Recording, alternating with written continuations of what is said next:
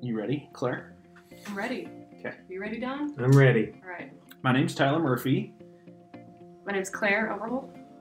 and what are we calling this podcast? It's something like the Story Night podcast. Something that's Full title? something like the Story Night podcast. It's something in like progress, Story Night. But it's not Story Night. After the story. It might be after the story or the rest of the story. Oh. Or we were thinking, like, we're open to, we're going to record a couple things and then try to decide on what the title will be. So maybe Beyond Story Night, or Billing Stories, or something like that. But we've been tossing around a few, so if anything comes to anyone's mind out there, send it our way.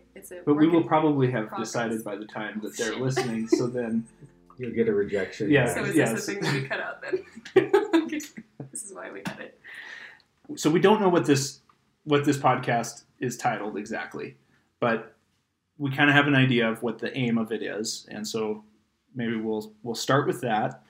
So for me, Claire, Dawn, the aim of this podcast is to provide an additional way for the Story Night community here in Billings to get to know others within that community, and that in addition, that the podcast is a place for people who haven't been to Story Night to hear a little more about it without having to necessarily come to Story Night. They could kind of get a sense of what it is, and then hopefully they'll decide to come at some point.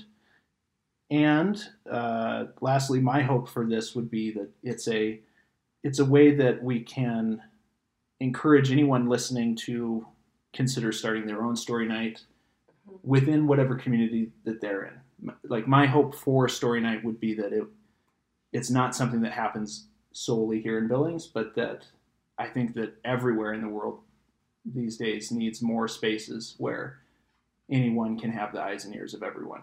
What do you think? What's your hopes for the podcast? Yeah, all of that, and that we maybe get a chance to dig into some of the stories that get brought up at Story Night, like see if anything has happened after the fact, any other realizations, or just maybe get more of the context, and get to know the people telling the stories more too. And I think you've brought up that there are stories around Billings with the people of Billings that haven't attended a Story Night yet. So I think you said this in another podcast, that everyone has a story in their pocket, and stories, really.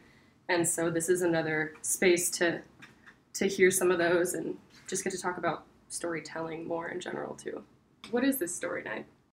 So Story Night took root out of after I went to an AA meeting with a family member and was really blown away by the fact that if you go to AA, eventually you get the chance to have the floor, to have everybody's eyes and ears. And I wish there were more spaces in the world where that could happen. And so Story Night is kind of like an AA meeting in a sense, except we do drink wine, and it's kind of a place where people can get up there and share what they're struggling with, share the good parts of their life, share quick thoughts, but just to have everybody's attention for just a short amount of time.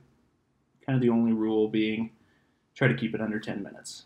I love how it made me smile when you said it's like Alcoholics Anonymous, except for we drink.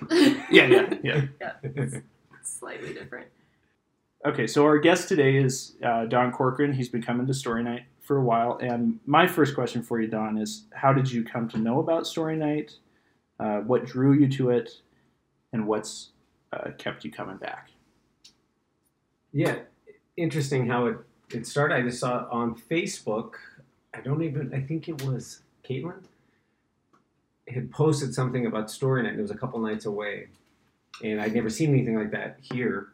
And so I kind of clicked on it, saw where it was, decided to come, and didn't really expect to tell the story, but this was September, so August 6th I was diagnosed with MDS, blood cancer. And so that was a month, and there were some major changes as well with was working as a consultant and moved away from that and at the end of the month. And so there was a lot of changes and things happening in my world and with kids and, my boy Gideon's 8, my daughter Tristan is 7, and Josiah is 4. And so a lot going on. And so while I was dealing with how to speak to my kids about, death and, because, what I have is I'm dying, but there was recourses that I could, I could survive, I could stay warm. So, but you deal with a lot of that. So when I walked into story night, I had a lot of thoughts and was just going to listen. But what I loved about it is when you started and talked about AA, some of the things that I've been contemplating the last month had really dealt with addictions for me because it is, what put me in the position I'm in now. So that resonated with me. And when I started to come out of alcoholism and drug abuse 10 years ago, I went to some AA meetings and they were court ordered. And so I decided when I went, I was like, I will speak every time because I was serious about 15 years of addiction being done. And so I made that point to say, I will speak every time and I'll have something to offer. And I was not interested in speaking in front of people. It was, but I did it. And so those things really connected me. And I just love the environment and to hear people speak. The thing that resonated the most with me was it is story night, but you do not have a story night without listeners. Mm-hmm.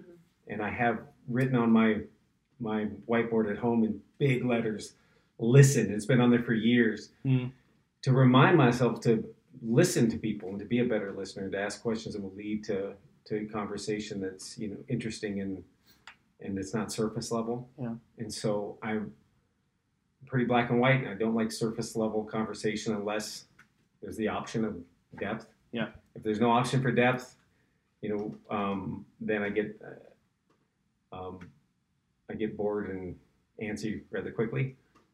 But when I stepped in story night, I saw that here's, strangers that are willing to open up and have conversations and that have depth and that are transparent. So that's what connected me, and I've been coming back every month since. I think it's been 5 months. Mm-hmm. So yeah, that would be what hooked me.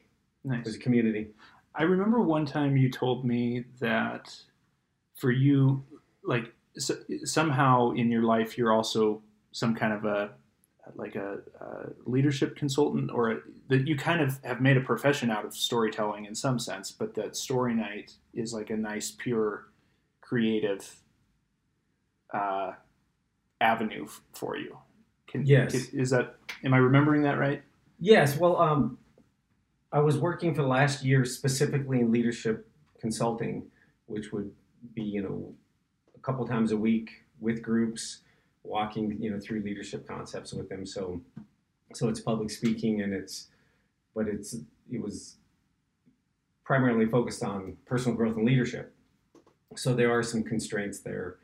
You have an audience that you're going to talk about these specific things. You're going to, work to grow them in leadership. So I would intersperse personal stories in that. But when it came to story night, it was such a pure space that you could go on a journey and go anywhere, and there was nothing, there were no limits on where you could start or end. And so it was really freeing as someone who, as an artist, I felt a little more confined in consulting. And so there was a lot of freedom in story night that I didn't, and I had just moved out of that and with no plan moving forward either, which is interesting with the diagnosis that we had with a wife and 3 kids, and say, you know what, I know we built this, consulting business, but I feel like I'm going to go in a different direction. And the interesting thing was, and I've only told a few people this, is I made the decision to move away from that work, and and not pursue it any longer. And I went down to my whiteboard and I looked and I was like, wiped off all of my leadership and personal growth kind of concepts and things that I was working on. And I thought, I wrote down public speaking. And I just felt like that was an area that I was to move into in a different way and so I wrote down addictions. I thought, okay, what do you have to speak on? Like, you need to value the audience. So why are they there? Like, what do you have to say? And so I thought, well, I can speak on addictions. I've experienced there and, cancer, and then went into different areas that I had and that I thought, may have value for people. And they were on the board and they stayed there. And a few months later when I went back, because I'm a guy that writes a million things everywhere, so it's on my board, but there's a bunch of other stuff. And I looked back up there and I realized the stories that I had told the first 3 months at Story Night all fit, those areas on addiction and on cancer and on different areas. And so it kind of came together because I felt like it was to kind of move more into I guess, keynote speaking type of work. But I had nothing in that area. So Story Night actually allowed me to walk into what I'm most passionate about, are the arts, and kind of interspersing things that are interesting to me and connecting with people. And they kind of lined right up with some things I'd written down to do before. So Story Nights came at the exact right time for me. So I'm very appreciative to it. And if you haven't been, you should go. It's a fantastic way to see through other people's eyes. And we live in this time that's fantastic because it's so polarized and everybody's, but when you sit people down and people just get up and have a moment to speak, all that stuff can drop away. And I know that I'm in a room with people that, if you get 50 people in a room, you're going to be diametrically opposed to someone, if not half the people in the room, on beliefs. Yep. You just will be. It's just how. Yep. And if you're in a room where all it is are people that think just like you, then that's a really terrible, boring place to be, if you ask me. Absolutely. So I love that you can break down a lot of those barriers and just connect with people, and you can do that by listening. And there's been fantastic stories. So I love the platform to connect. Is really what I love about Story Night. I think Claire and I are always, we're interested in, how do you get beyond surface level conversation? How do you get to the depth? Because that is that's when life is most interesting, is when we've somehow broken past our projected perfectly manicured images. And yet that's a real skill to be able to do that. I'm curious if you have any tips, any things that you've uncovered in that, especially because Claire and I, as we're going to be interviewing different people, that's exactly what we want to do. And so if you have any thoughts on that. Yes. Ask really specific questions, and in really conversation, I found the way you get to interesting places is by asking very specific questions, and what I love about Story Night is it's a different way. Like, if I'm having a conversation, you can tell if someone's interested by the way they listen and the questions that they ask. And one thing about Story Night is it allows you to get up there and explore things that are really planting seeds for people to ask questions of themselves. And I think that's what really, when you hear a really good story, it's when you can see yourself in it. Yeah. And when you're emotionally pulled into it. Yeah. And so, but yeah, I think that's why when I wrote down listen, for years I've been trying to go, how do I become a better listener? It's not just about,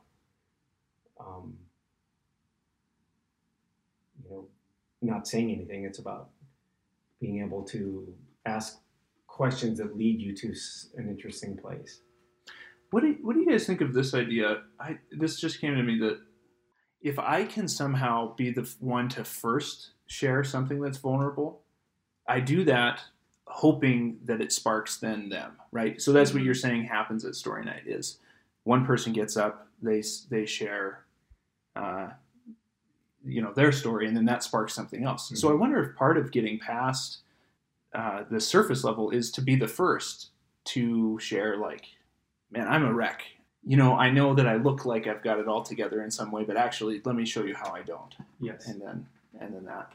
No, I think when you open it, it does that, and especially when you talk about AA and and at least it for me, because I wasn't expecting to speak the first night, and that was kind of a prompting. I was like, oh man, this is how the AA hit, because again, addictions were something that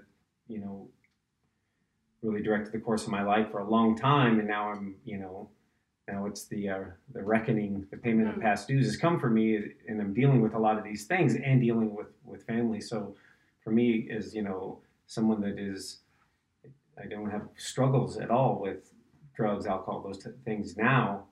10 years after the fact, you find out, oh, there's a bill. What you have to pay this? Well, tell me more about that. I'm not. You said that somehow your MDS is tied to your squeak. Yeah, sorry. I have nice squeaky chairs here at the studio, which is my house. But what did you mean by that? How, or maybe you can also tell us more about what MDS is and the kind of cancer you've got. But how is it actually connected with the kind of life that you lived in the past? Sure. MDS. My wife, she'd be correcting me because every time I discuss MDS and these things, I'm not spot on with pronunciations and important things. But what I can tell you, it's blood cancer, and it's under the umbrella. It's not leukemia, but it can move to that. Okay. And but it's a blood cancer, and so when I spoke with Dr. Fabregas, he asked me, he's like, "Have you ever been around Roundup?" And I was like, "No." And he was like, He goes, "Well, this is uncommon because, was diagnosed at 47." And he said, this is usually when someone is diagnosed with MDS, they're, 65, 70. And so it's a different kind of scenario for them because the treatments are mostly life extension. Because if someone gets it when they're 72, by extending their life, often, as he explained to me, is something else will ultimately take them, not the MDS. So he said, but so we can extend life 2 to 5 years in some cases. But for you, because of your age, he goes, that's uncommon. He goes, so is there anything else, that could cause that? So when we discussed, my heavy drug use, like, oh, there you go. That would be, the catalyst that would start, this kind of deal. So when I say that it's the payment of past dues, even though I've been clean and sober for over 10 years, I got the bill of 15 years of destructive choices, which is those choices happened before I was married and before I had kids. So that's kind of the introspective hard part of now of looking at your kids going, I'm sorry. Yeah, you may have to. Those are hard moments when you look at your kids and you can visualize them at your casket. Yeah. And you can visualize them, crying and people trying to, and them trying to work out where's dad and why isn't he here? And so, and I've had that recently with. I can't even imagine. Yeah. I have to laugh sometimes when somebody tells me something that's really whew, I have this reaction okay, I just have to break this tension a little bit. I have to laugh. Okay. Yeah, no, it's fine. I'm not offended that you think it's funny I'm dying. Yes. I mean, you didn't see what Don winked at times. Yeah. No, it is heavy, and I think we spend so much time in life staying away from things that are uncomfortable. Yeah. And so it's definitely uncomfortable to think about, but when it comes down to it, Claire, you're dying. Yep. I am. Tyler, you're dying. We're all dying. No way, man. And so whether it's 2 years, that technology, life extension, I'm gonna live in the cloud forever. Yes. So it's interesting. I think when you deal with those type of things, it kind of solidifies maybe things you think. And so I find it interesting to talk to people at the cancer center because they're dying. Yeah. And you get a lot more truth from people that don't have to. That's the surface. Pretty quick. Yeah. I asked this guy I just got done with my 6th round of chemo on Monday. And oh my God. I met this guy, Jim, and I was like, what are you in for? That's kind of my nod to, being arrested, like 15 times. Yeah. So what are you in for? And so you get I had a friend that had MDS, and, he was getting treatment right next to me, and, we struck up a friendship, and within, I think it was 2 months later, he passed. And so you get this immediacy of, oh, he's normal, he's fine, he's sitting there, yeah, he's got tubes in him, and we're both getting treatment. But I remember thinking that, like, okay, he was, I don't know if he was 70, 72. That's a guess. But I remember thinking, oh, Sheldon, he's still here, so, because you project yourself going, okay, if I could get 5 more years, I could do this with my kids. Yeah. If I could get 2 more years. I remember at first, I thought I had when I first walked in, I had prepared myself for a diagnosis of 3 months, and that was it. Wow. And it's because someone had similar symptoms and had been given a diagnosis where it was a 3-month diagnosis, and that stuck with me. And I remember, so when I had the same symptoms, I was like, okay, this is very possible. Mm-hmm. So when we were given the 2, it was like 24 months, I was like, yes! I came out, I was like pretty excited about it, and more so than my wife. But to me, in my head, I thought, Sure. I had a few months, and which still could be the case because people die in chemo, it happens. But I do have there's an extension now. This is just life extension, but transplant would be a cure. So I do have recourses. But anyways, what I was saying is when I saw Sheldon and we would have conversations, I projected myself as I'll be here, and then when he passed, you realize that you can be sitting there talking to someone at the cancer center and they're gone, quickly. So you look back at yourself, and so yeah, it makes you a little more introspective, I guess. Yeah. Sounds like it's kind of reframing the stories you want to be your future.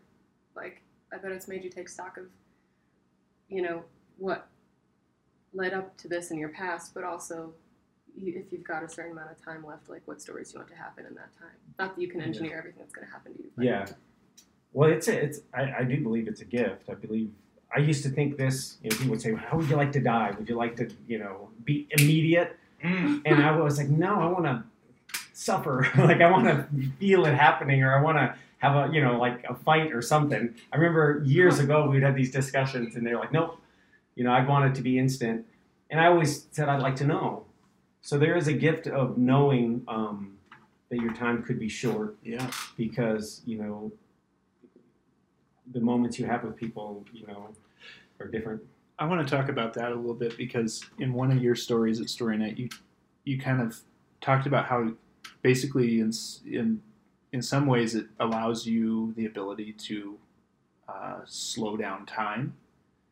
And it sounds like you're kind of getting at that where like there's a depth dimension that you're getting in this moment now that maybe you weren't aware of. Or yeah, I think what happens is when I had a moment with my kids, right? When I first got diagnosis and wasn't sure, but just knew something was wrong and that it could be, when my doctor came in and said, that I was going to a specialist and to live in the moment. I was like, what? Like, what are you saying? And so we hadn't got a diagnosis at that point, but I remember having moments with my kids where I would be watching them play and it just was, I've always been a present dad, but I realized even with that, I wasn't. Because one thing from watching and it was like I was taking it in at a more significant level. Yeah. And I was, it was almost like they were babies again. Because when you have a baby, they do anything and you think it's the greatest thing in the world. But now they're 4 and 7 and 8. But I had that almost same feel as if they were a baby and they would be playing, and I would just be watching every moment and every movement, and I just wanted to take it all in. And so, and sadly, that has gone a little bit. And I remember thinking, oh, if I could just keep this, for the rest of whatever time I have. Yeah. And it slowly starts to fade away as normalcy comes and the chemo happens and you start to get, used to your new normal. Even with my wife, I think that heightened sense, it's still there, but not the same as that first 48 hours when you're first dealing with, the possibilities of a very short lifespan. So, but yes, there's definitely, but I found that it's what it comes down to is you sacrifice yourself and you become invested in other people. And if you want to have more depth, or if you want to have, more significance in conversation, it comes usually by your sacrifice and by putting away the things that are so important, to you, and trying to dive into somebody else's life and what's important to them and want to understand them. And so it definitely, when you feel like you may have a short time, a lot of the things that used to matter don't matter anymore, which kind of is a freeing thing because you can get right to the point in the heart of the matter. So that helps. What do you cut out? What doesn't matter as much anymore? What people think. You need to hear that? Yeah, what people think. And that's still, man, I battle that a lot still. It's one of the hardest things for me is, but, it's, you kind of trust your instincts more, you don't waffle, and it just kind of solidifies things that, would occupy your time before. Now you just don't have any time for. Yeah. So, and I'll say before that, interesting enough though, my life was kind of laid out in a way that nothing really has changed. I've made some changes as far as, the work I do, but very little. And so I didn't have to make any dramatic changes, which was nice, and I didn't have to go back and say, man, I've been, I got to quit, robbing banks, or I got to quit, doing this horrible thing because I'm going to meet my maker, Luckily it happened, at a time where our life and the direction and everything was exactly where we wanted to be, which was, so things that haven't changed really much for us at all, other than processing, possibilities. So, but yes, I guess to the point was not worrying about others, what people say, and also jumping into things quicker to go, I don't have time to get better at this, or to do this better, or to get more well-read in this area, or before I, discuss this topic. Is just having the freedom to say, to step into an arena. If not now, then possibly never. Yes. Yes. Because I might be dead tomorrow. Yep. And that's the truth for all of us. It is. And, I think to live like you're dying is a really powerful thing. Yeah. And so that's advice I would give, live like you're dying, because you are. It's happening. I experienced something recently where a close, well, hopefully my mom never listens to this and freaks out in some way. Basically, like where I saw, like, my brother fell into a window and the whole window shattered around him, and it was kind of this like jolting, like the whole next day I was just kind of a wreck, because I could have seen him like bleed out right in front of me. It was the funniest thing I'd ever seen, but also the most horrifying thing as I You know, like I just, it took me forever to just sort out, what did I just witness last night? Yeah. Like, that was the most absurd thing I've ever seen. And it jolted me into like this, no, that's the truth of every single day at any moment. You know, we could all get in a car wreck, you know, driving away from here or whatever. But there are these moments where, like, say with this friend of yours who was there one day and not there the next, where all of a sudden that reality that's always there makes itself suddenly way more present. You laugh when people get hurt. I love that. You just crashed through a window. That's hilarious. Unless it was one of the laughs like earlier where it was like, that was so shocking, I'm not exactly sure how to process it, like more of an automatic body reaction. All of that, yeah. With I have a few questions, but as we're on the subject of recognizing that we're going to die, how do you talk to your kids about that? Like, what, I know you said you told them a lot of bedtime stories too, but I mean, what words do you find for facing that with them? Good question. You know, I did shape a few stories that would start to, you know, allow me to walk into that, you know, through story, because I think it's a powerful way for them to remember, you know, and stuff that maybe you can layer in things that they'll hear and then they'll understand even more later on. And so they come with us to chemo most times. So we make it normal. This is our new normal.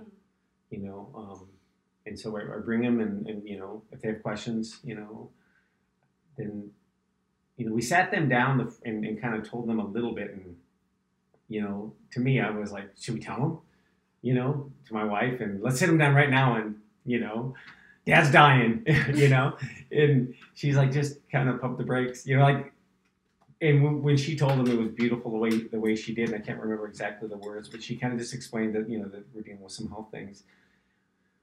But we didn't really dive into it too much, and I realized I would have overdone it and just gave them way more than they needed, you know? And so, you know, we've talked about it, and a few times during prayers at night, my son will pray certain specific things about, and then you realize, oh, he's listening and he's watching, and it's affecting him more than you think, because you're there. They go to the chemo and they're running around. They're, you know, I get hooked up. They do their thing. We leave, and it becomes normal. But then every once in a while at night, when, you know, he'll pray for Dad's treatments and for my blood, and you realize, you can feel the weight, you know, at 8 years old, that it impacts him. So I try not to have his. I want them to see how I want to show them how to live, but I also want to show them how to die. And I don't expect to, I really don't. But the reality is I am dying, and that's, you know, the diagnosis we have, and there's recourses. So you kind of have to deal with both. But I want to show them, you know, the reason I want to be around for them is so I can, you know, show them things. And so that was the biggest thing. When I started to boil down, okay, if I do die, why do I want to be here? You know? And, you know, it really started to come down to, you know, of course, my wife. Of course, she's first. You know, it's faith first, then my wife, then my kids.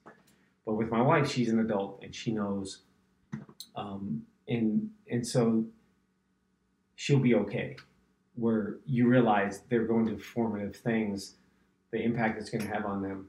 So, you know, I'd like to be here to, you know, to model and show them things. But I also realize I want to show them, if it does go the other way and I do die, I want them to see how to do that as well. So we document a lot of stuff, you know. I record stories and I try to make it as normal as possible, and just let them just walk with us through it. So it's not what I thought was going to be was a lecture, you know, like, here we go, this is what's going on. It just, we kind of let them in on, hey, you know, Dad's, you know, is dealing with this, and then they come with us and they see and they pick up, they listen, so they see. So we just kind of walk it as a family. And then I really think it's, as much as I love story night and it's about telling stories, what it comes down to, it's what you do, not what you say with children. So I can tell them stories, but really, I think they pick up more just being around and watching us and see how we act, you know. And we're not, we're not scared and we're not fearful. And my wife said something early on. She told me, she said, once I might cry, and there might be times that I do that, but I'm not scared. And I just might need that. I might need to process, and I might need to have a cry. But that's just part of the process. But I'm fine. Like I'm not afraid, and so they see that. They see how we are. So that's kind of the biggest thing I think is to walk through it in a way that they can see. Mm-hmm. That makes sense. Yeah, you sound like a family that faces things. I think it's interesting that you're normalizing death with your kids, because death is pretty taboo, I think, overall in American culture. Like, zombies, such a big part of Victorian literature, and like the undead, and it seems like the things that are inevitable are death and taxes, but they're also things that you're not supposed to talk about. Mm-hmm. But like we all just said today, like, I'm going to die, you're going to die. And there's other cultures that respect it a lot more, and it is more normal, or it's beautiful to remember the people who were alive, with us recently. I just appreciate you breaking down that kind of taboo, because it's really a fact when you get down to it. Don't have much choice either. But you do, though, as far as how you deal with it, and I think that's really going to be the greatest testament to them, is that they see how we handle things. It's funny because my kids will, when they're playing, if they're fighting, they're like, "This isn't fair. That's not fair. They did this." And so, we always have the life's, unfair. And I've always wanted to do this with them, which is I wanted to do a board game called Unfair, and that it starts that no matter where, everyone starts at a different spot on the board, and it's just totally random, and then you get kind of screwed along the way all the time, and say, okay, that's and the funny thing is, I say that because I'll say, well, it's not about like being fair, but I don't feel like what's happening with us is unfair, and I had a walk with my wife we're up in Fort Smith, and it was right after we got the first, hey, live in the present. And so I remember asking her, so what do you think? That's an interesting walk when you're having that first walk and you're processing everything, and then you're like, okay, what do you think? I bet. And so, she, I lived a really reckless life, and I grew up. We talked about this before we started in the church and in private schools, and that was a life for growing up. And then a lot of trauma came into my life, and I made choices and became a heavy drinker and drug addict. And when I say drug addict, functioning, no one would know, but I just was high or drunk all the time for almost 15 years, So I lived a life that it was destructive, and then now here I have a life where I'm with my wife, and we have kids, and it's in the rearview mirror, and when we first started to date, I was still living that way, and we dated on and off for 5 years, and they make fun of me because I just wasn't ready to be married. I always make the joke that I gave her 5 years to make sure that she was really, really sure that she was going to do this. But the fact was, I was an addict, and so I was still dealing with that. And and my journey is different because I came to a point where I was in a jail cell in Los Angeles, and I was, on my knees, and after 15 years of drugs, alcohol, and been arrested, I don't know, a dozen plus times, and I had that moment, that I got on my knees and like, I'm done with this life, God, what do you want from me? and I'll do anything. And it's funny because I prayed a prayer too that would always come later, that I was angry at the choices I made, and I was angry at all of the stuff that I did, and it was all came out of lies and all came out of this trauma, and that, you know, I went in a whole different direction. And anyways, I would pray, you know, for God as He put me in dangerous places for you, put me in places others don't want to go. And I don't know why, but anyways, when we were walking, my wife said, "I wish you never would have prayed that." And I was like, I said, and when she said, "I wish you wouldn't," she goes, "I wish young Don wouldn't have prayed that prayer." And I said, "What prayer?" And she said it, and I said, "Oh," and she goes, "Because it's always been that way for us." And she wasn't complaining, but we've had like 10 years of all sort of losing businesses and you know, preemie babies and, you know, big, you know, car wrecks and losing money on you know, on principal things, and, you know, just for 10 years. And so she said that, and I said, well, what do you think life would be if I hadn't? And she said, it'd be really boring. You know. And what I love about my wife is that, you know, we walk through this, and we are, you know, our family's built on faith, and that's first for me. So this makes this really easy. And it doesn't make it easy as far as the kids go and dealing with some of that, but you know, when you have certainty and you know your direction, it makes a lot of the other things just fall away. So I do want time, and I want to be with my wife, and I want to be with my kids, but, you know, that's secondary, you know. That's secondary for me because, you know, first and foremost, I'm a servant, you know, and, you know, because of that, because of my faith, that just makes it a simple process, which is, this life was never mine. Everything's a gift. My kids are a gift. That was the hardest part at first, was to think about my kids and just realize God doesn't need me. Yeah. He doesn't need me to raise my kids. I want to. I would love to be here. If you give me that, you know, I will honor you in that. But he doesn't need me. And, you know, when you start to realize that, you know, you're not as significant as maybe you thought you were before. And that's not to mean that people don't have significance. They do. But in the grand scheme of things, you know, not as much. So, but anyways, my, you know, having that walk with with my wife and having those conversations, I realize how powerful those conversations are, and how it's sad that it takes, and my wife and I have those anyways, but the majority of people, I don't think, get in depth in conversation because they're not dealt with what happens if I'm gone tomorrow, you know? So there is a gift in that, because it breaks down a lot of things when I talk to anybody. Yeah. People that I've had struggles with for years on whatever in the past that has built up some walls. Yeah. You just get right through that and go, okay, let's just have now that this is on the table, all these hurts and things, they still matter, but when you bring death to the table, you're able to push some things aside and just have, you know, conversation that you wouldn't otherwise. So that's really been a huge gift of the diagnosis, is, especially for a guy that doesn't like surface level conversation, you know, it breaks right through that. Absolutely. So there's you know, I will pass.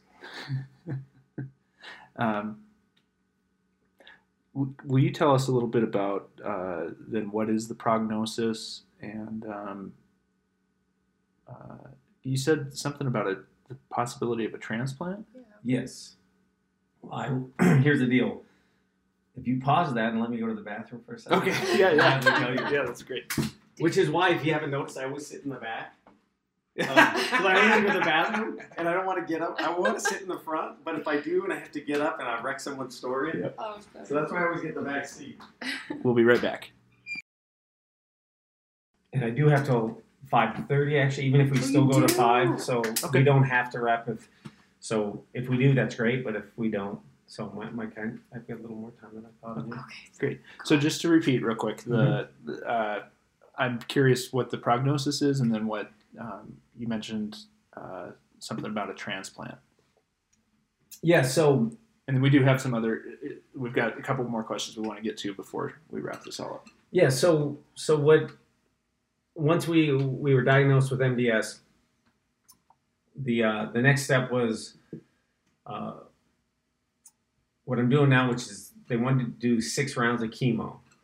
So I do 6 rounds, which is 7 days on, 3 weeks off. So I go in for an infusion every day for 7 days, take 3 weeks off.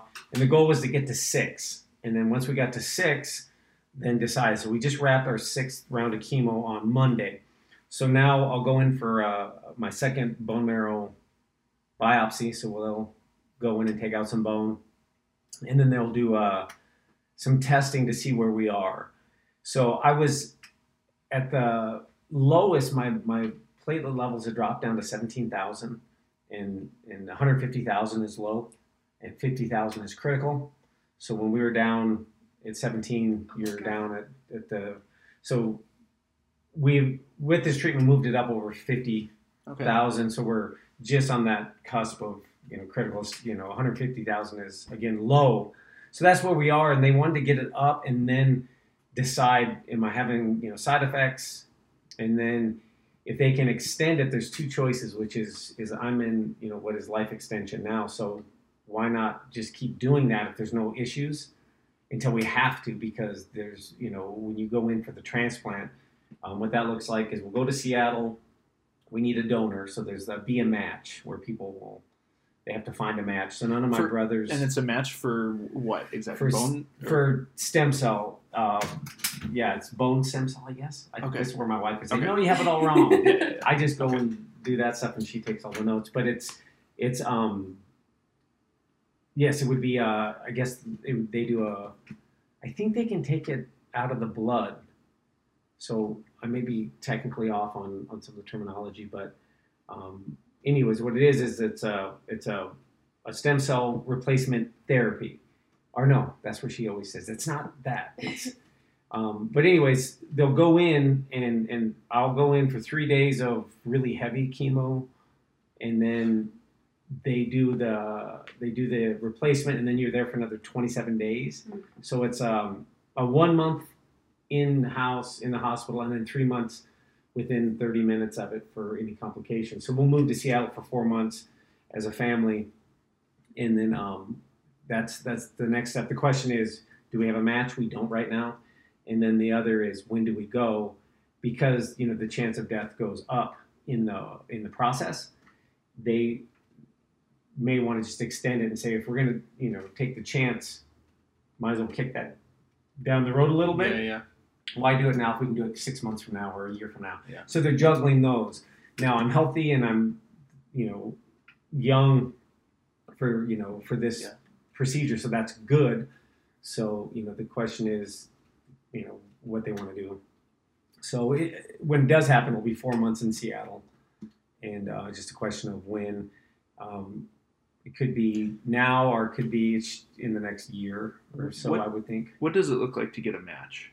I mean, is that, you've mentioned that your brothers aren't, and then what's the process to get a match? First thing they do is they go to family that has same mother, same father. They go to the brothers and sisters. I had 4, and there wasn't matches there. And then they go into a national database. So then it becomes, all people come up, hey, can I be? Right, yeah, that's what I was wondering. And you can, but what it is, you have to go to the database.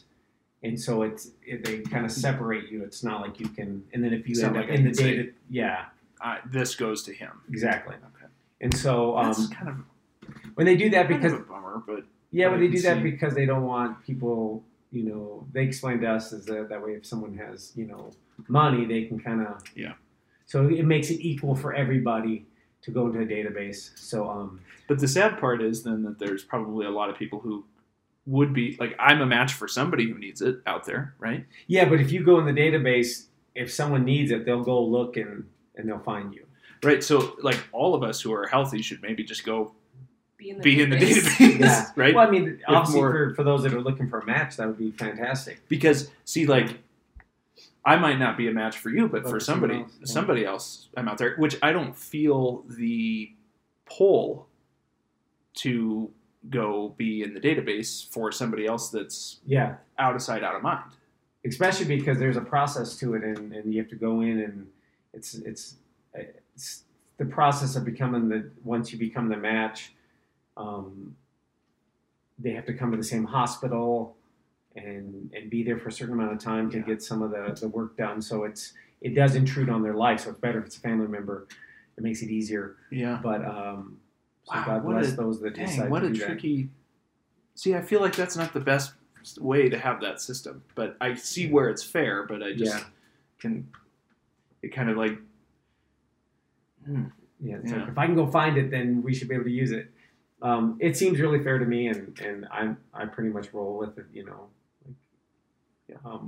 That's it sounded the way they described it. It sounded like a good process. So that's what we're waiting on. So we will find out, and so we're kind of in a waiting game now. We should know more in the next month because we're doing biopsy and kind of finding out where we are now. I prefer to go as long as we can go, but my wife would kind of rather do it quicker, I think, which makes sense. So we'll see. So what else you got? You got some other questions here? Yeah, let's see. One of them was Tyler and I both had questions pretty much about craft, so story craft. So when I tell people about story night, I find myself like pretty quickly jumping to saying, and there's this guy Don who's shown up and he just tells the best stories, and I'm like, the way he puts them together and has details in there, or just it seems like no line is without purpose, which is it's a sign of a strong writer too, that every word pulls its weight. But you're doing this in a setting where you don't have time to sit down and edit and revise like you are saying this all out loud. So I think that's a really fascinating part of story nights for me, is just seeing that art in action that isn't we practice it, like we tell each other stories every day, but to look at it as an art and a craft is really fun. So I'm curious, like with that skill you have, how do you prepare for telling these stories? Like I know you tell your kids stories at bedtime. Like have you just spent a lot of time telling stories throughout your life, or do you actively map out what you're going to say? Like do you practice? Good question. It started for me with my grandfather telling stories when we were kids, and I hardly remember them. I just remember they were fascinating. He would just make them up. And so I remember it seemed to have to do with shoes a lot. It had to do with him and somebody else, and he would always something with a race and always something with somehow stealing their shoes or something. But I remember that, so when I would read my kids stories at night, I've always been somebody that always thinks do it yourself. No matter what the field, if I'm looking for someone else to do it, I'm like, well, why don't I do that? Well, I should do that, And so felt that way in business. If I was, working anything, I would always think of how to do the next job. And so anyways, I thought of that when I was reading stories to the kids. I thought, well, why don't you, make up your own? And so I started making up stories, and they were based on some bunnies in the backyard. And so they all got names, and they were named after the kids. And so every night I would tell them stories. And then it evolved into more and more and more stories. And I think, interesting enough, it did prepare me for story night. A lot of things have, but it prepared me for it because what I would do with the kids is I would sit down and then I would just go. And I would just make it up on the fly. But as I'm talking, I would have to kind of think of where I was going. And so I got, pretty, good, since I did so many of them. I would try to do them every night. And at first they were 5 to 7 minutes, and they became 15, sometimes 20 minutes. So I didn't realize at the time, but I was actually kind of working on an art form. And then I, pieces of things I used when I would talk, as a leadership consultant, different format, way different, but you would grab little pieces of that, or of public speaking. And so I kind of, when I stepped into story night, I realized a lot of these things that were all separate just kind of came together. But the things that I always think about is the audience, and does this have value to them, and respect them, and respect their time. And so don't waste their time without, so make sure that you have, a landing spot, like where are you starting, where are you going? And then I found out the way my brain works often I would tie in different things. And so they would kind of come separate, like one story and another, and then I would kind of mash them together. Mm-hmm. And so, like, say the first night when I did the story about my yard, you know, I was just thinking on those things when I'd be out in the yard. And so when it came time, I had a loose idea, but didn't plan on giving a story. And then I thought, okay, I better. And then I was nervous going, oh man, does this fit the format? Like, is this okay? Like, what are they looking for here kind of thing? Okay. And so I almost didn't because I was scared because I'd never done anything like that before. Yeah. So it was literally my first story. That's like I've told stories to my kids and I've done, but that was, you guys, you know, that was my first story night. That was my first story like that. Yeah. So that was, you know, so then after that, they kind of come the same way where I'll be thinking of things and then I'll come up to a story night and go, I'm not doing a story because I don't have anything. Yeah. And then a day or two before, all of a sudden a few ideas will pop and they'll just come together and it'll be kind of loose, but I'll have a couple topics and that they'll wrap together. Mm-hmm. And then through the next few days, I'll just, you know, as I'm doing things, it'll just kind of, you know, my mind will kind of go to certain areas and I'll think, ooh, make sure to say that here, you know. And so I do work on them because I want to respect the audience, but you don't have to either. There's a beauty in just being, and then so the last story was different. There was just a straightforward story of something that happened, and so you know, I think there's many ways to tell stories. Yeah. Mm-hmm. And you do kind of feel like, oh, maybe I'm getting kind of a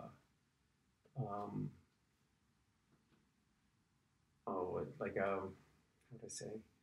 You just kind of maybe find a way that you do it that's kind of a signature or something, and then you're like, oh, I don't want to do that. I want to, you know, change your style. Yeah, I want to be able to kind of morph. But what I would say is this is you know, kind of, you know, be at least know where you're going, and it can be improv throughout, but at least know where you're going.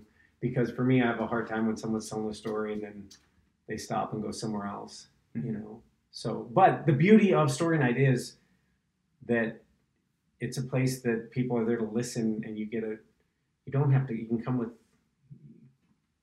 come prepared with anything. Yeah. Mm-hmm. You know, normally when you start to speak, you will thought on that thing for a while. So in a way you've prepared, you just didn't know it. Yeah. So, but the one thing I would say is definitely, you know, kind of have a start and middle and finish would probably be, you know, and then fill it out as you go. Yeah. I agree with that, and I also want to say though that one of my favorite parts is, as you're kind of talking to, that I think you agree with, is that part of the beauty of Story Night is that it is a space where if you don't have it figured out, it's totally, especially in the second half of the night, I'd say, there's that open space for anyone to get up who just in that moment feels called. I'm so appreciative of like you and Dwayne and some of the other people, Claire, that come to Story Night with something ready, and that I know, okay, these people are going to get this ball rolling, and then that allows them for, like, in the second half of the night, people who weren't expecting at all to share, to be like, you know what, dang, Don's story really sparked something in me. So I'm like infinitely grateful to you. But I kind of want to also say that side of it too, for anybody listening, to not feel intimidated, like, oh, I've got to have it perfectly mapped out. Absolutely. And you know, I was prepared for it because I had a few mentors in business that had this. They would get up in front of people and out of nowhere say, "Hey, Don, do you have something to say?" And you're like, "What, dude? Like, you couldn't have told me that you got a room of 100 people. All of a sudden, you want me to say something?" And so, because that was a possibility, every time in my head, I would always go, "If he has asked you to say something, be prepared." And so I would quickly think of, like a topic and then an ending. Like, Oh, nice. And you had to fill it out as you go, but just so I wasn't blank. Yeah. And so I had a few guys that would do that to me that would occasionally ask me to, out of nowhere, to speak. And you're like, dude. So I would be ready with something. Yeah. And it would, and usually it was more in business or leadership or something. And I would bring sometimes personal stories. So what didn't have to be mapped out, it just had to be, okay, I have something to say. And you can find your way that at the end, it's intuitively there somewhere. You want to speak on it, and then all of a sudden it finds its landing spot. Yeah. And so I agree with you 100% that you'll see that happen with people. It's a beautiful thing. Yeah. And so you want to have room for that because that's there's a vulnerability and a transparency in that, and you get to watch it happen with someone. It's a beautiful thing. It's so amazing. Yeah. So, and that's where that gives birth to somebody getting confidence in being a storyteller. Yeah. But there has to be those spaces to begin with where that can happen. Absolutely, and you guys provide that because that's the first time I've stepped into a place that had that, and because that platform was there and there was people ready to listen and freedom to experiment. Because really, when I first gave a story, it was an absolute experiment. I'm like, I don't know if this is going to work, and if people are going to be interested, or if halfway through they're like, okay, next, because you have those insecurities of you're not sure, and that. So however it is that you communicate to people, I just happen to communicate that way. Yeah. But I've heard some of the best storytellers ever that just can get up on a dime and just start and just go and just it's a beautiful piece of improv and it lands. So I think there's definitely there's freedom. Yeah, for sure. I think that goes back to your question, Tyler, about or your thought about being the first one in a conversation to open up a space of being vulnerable, like when you offer something that's that shows you're vulnerable, that people feel they can do that too. Like, I think when you do that, you're saying to a person, it's okay, I'm gonna go here, and it's all right if you go here too. Like, you're kind of opening a door. And I think Story Night and AA are both places where everyone shows up knowing it's okay as well. Especially if there's initial storytellers to break that ice. And so I think when you're having a conversation, your words are kind of that door, making that place as well for people to share hard things. It's very special to be in those spaces. It is. For me, what holds something like AA together, what everyone has in common, and I think this is true of Story Night too, is that in some way they've experienced hardship in life. That, when you go to AA, everybody is lacking in some way. They're I guess for that, it's the common thread is everyone lacks maybe some willpower to not drink, or at some point have. Or they've dealt with hardship that, they've faced trauma that leads them to drink. Yeah. Or exactly. I'm basing that off of my boyfriend works at Rimrock, the addiction treatment center, here in Billings, the largest in the state. And he's a recreation therapy coordinator. And it seems like a lot of the stories of the people he's known are stories of hurt and trying to soothe that hurt by some type of vice. I just wanted to add that to a commonality, it seems. Yeah. Yeah, we've all dealt with suffering, and it's one of those things that people often try to hide. And I find it's when people start with being vulnerable or transparent, it really opens the door for communication. Otherwise, these walls are still there where you're trying to hide and still, appear to be put together or have the answers. And I always appreciate the way you start because it definitely sets the table for people being able to come. Because I came into the way you open, coming from some of the things that I've done in the past, say with leadership or with certain events, you would start different because you want people to know, hey, we're here, we're starting professional, it's like this. And that you start it in a way that's very different than that, and it's perfect for that. because it allows people to kind of relax, and also when you start the way you do it, it sets the tone. People are like, oh, this is a place where I can speak if I want to. Yeah. And it always seems to happen that way, where there's just a couple people, and then at the end, it just you have a dozen. Yeah, So, right. Everybody's scared at the And every first part. yeah. Yeah, Yep. it's amazing. And imagine putting it on. You have to go, what if tonight only one person decides to speak? And there's 50 people here, and all right, we're done. It is a beautiful, like, Risk. kind of leap of faith in some sense of just Mhm. like, oh crap. Because at the beginning, I used to make sure I've got 8 people lined out. Now we, write down names at the beginning of, but that's happened. I can only feel comfortable in that because I know that people like you and a handful of 10 or 12 other people who kind of call story night part their like community are there and know the drill and are always thinking, if I'm showing up, I might need to share a story, and that's a beautiful It thing. is. It is. We are at maybe around the time to start wrapping up.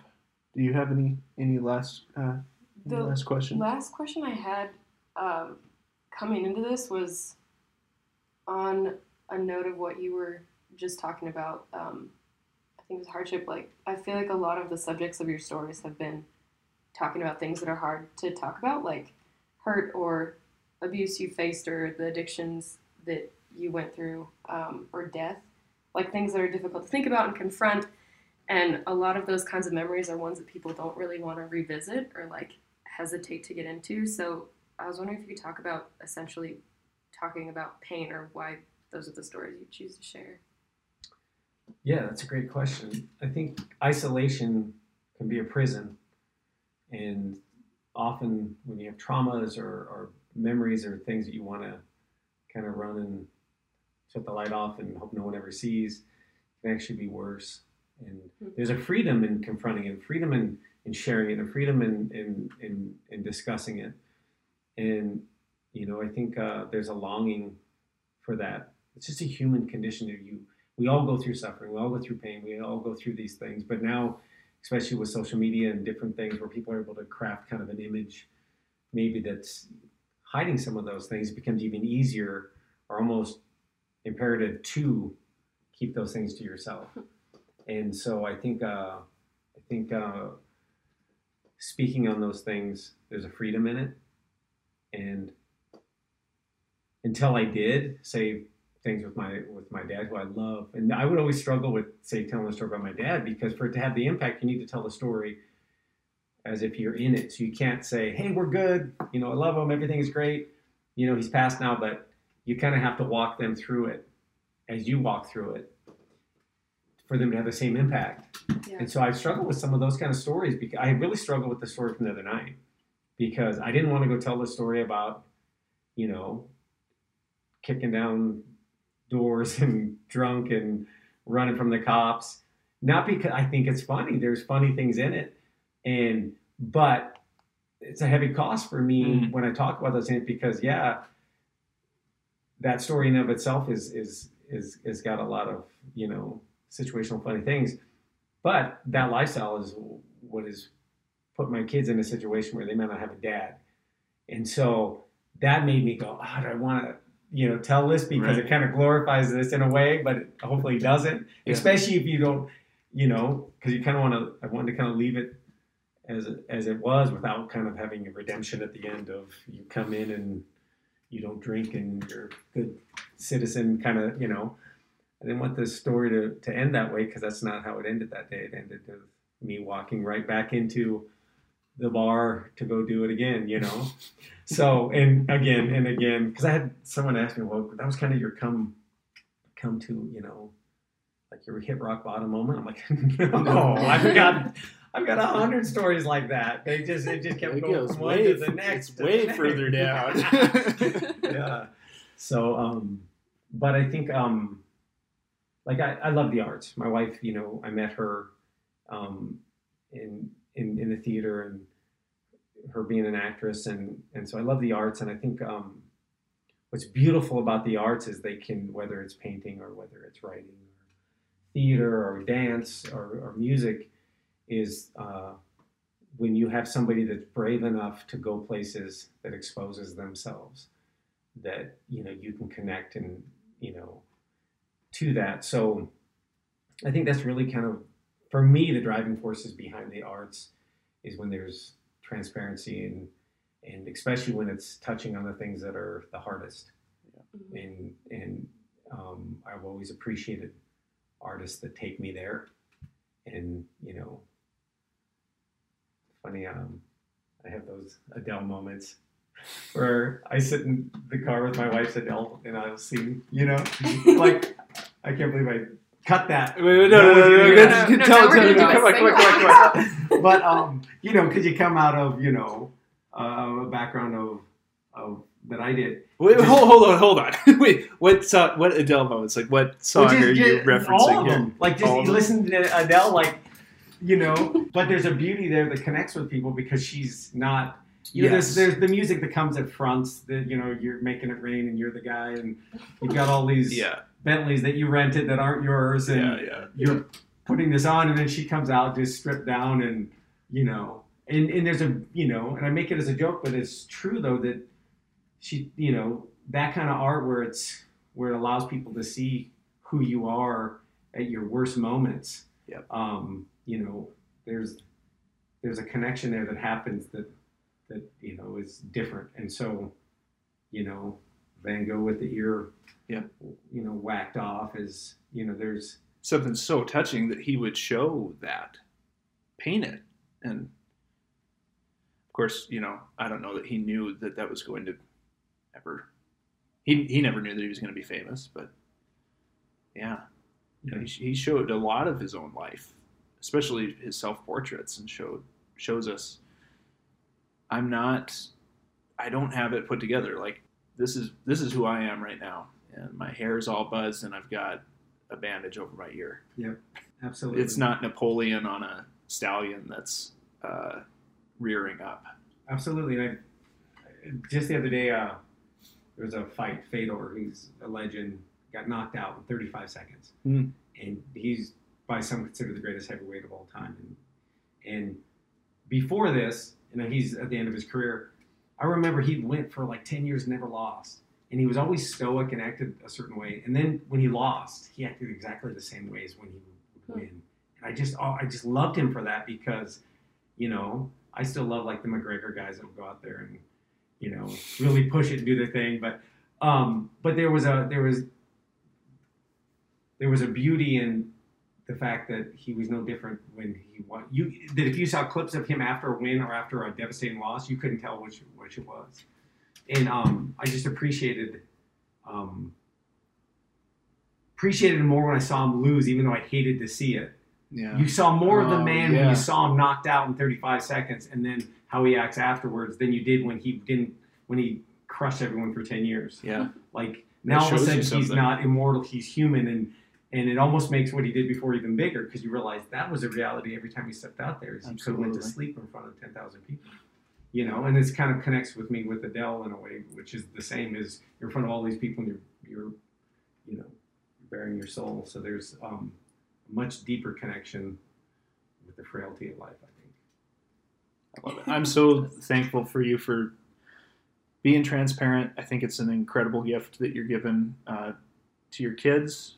I hope that you're around for lots of years to continue exemplifying that. But if not, you've already given an incredible gift of like showing how to face that well, how to get up and talk about it, how to talk about the hard parts of your life. I hope I'm around for a long time too, man. I appreciate this. Thank you for thinking of me and giving me an opportunity to sit down with you. And again, Story Night is such a powerful thing. So thank you for that because, as I transitioned from what I was doing, going, what's next? Story Night came up, and now just to look over the last 5 months, how it's had a huge impact on me. And within the first month of finding, a diagnosis, of cancer and you may die, and then to have an area, because really I've been able, like AA, to come and then share, about the experiences. Yeah. And so it's been really powerful for me, and so I just appreciate what you guys do. So thank you for Story Night. It's been fantastic. Yeah.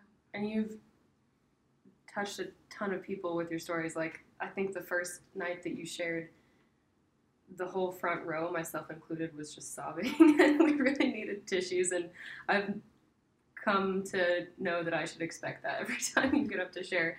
So thank you for bringing your craft, like the level of craft you have. Thanks for bringing it. And, that prayer of putting you through trials, you brought a lot of beauty from them to everyone who hears your stories. So thank you. And for people listening, if you can make it to the next story night in Billings, probably at least get to meet Don, if not hear one of the infamous stories. And also maybe sign up for the bone marrow donor registry. I think I will, because who knows if there's a Don out there that I might match with. I had nothing to do with that. No, I am motivated by this conversation. I mean, to me, yes, I don't know much about it. It's called Be a Match. Yeah. My wife did it, and it's funny. I'm kind of removed from a lot of the technical stuff. I'm like, I go through it. But there is a thing called Be a Match. I don't have any information on it, but people can do that. They can. I think it's a simple thing as a swab, and they send it in, and they can see if you're a match. And then if you decide to, you have a choice. Then if there comes a match, if you decide to do it. So it's a pretty easy thing to get in the database. But yes, that's amazing. Wow. Yeah. So that's why we did this whole thing, is I want everyone out there to go right now to Be a Match. Help me live. Help me live. We came through the back door. That was all a setup. Yeah. Gotcha. All right. Thank you so much, Don, for being here. And thank you, Claire. Yeah. And we kind of, last night on the phone, going into this, we talked about we're at least going to commit to 6 interviews, and then we'll reassess after that point. So there's at least going to be 6 of these. Nice. Yeah. And we spoke before you got here. Mm-hmm. And so we talked about, Story Night. And so I guess because of that, I didn't think to say thank you specifically, Claire, because you do so much. Oh. And my wife and I come from a background of doing events. And so we've done them for years and years and years. So when I step into an event, I see all of the inner workings of what people do, because it's just something I've done for years. So I realize how much you do to make that go and make it happen. And so thank you. It's you do it in a kind of a way that makes it look like it just happens, and I know that's not the case. So thank you. Yeah, thank you. Shoot, I gotta say thank you then too, because Tyler started all this with Story Night. So big thank you to you. Thanks everybody for listening, and we'll be back in 2 weeks or so? Yeah, that sounds good. Thanks again, Don.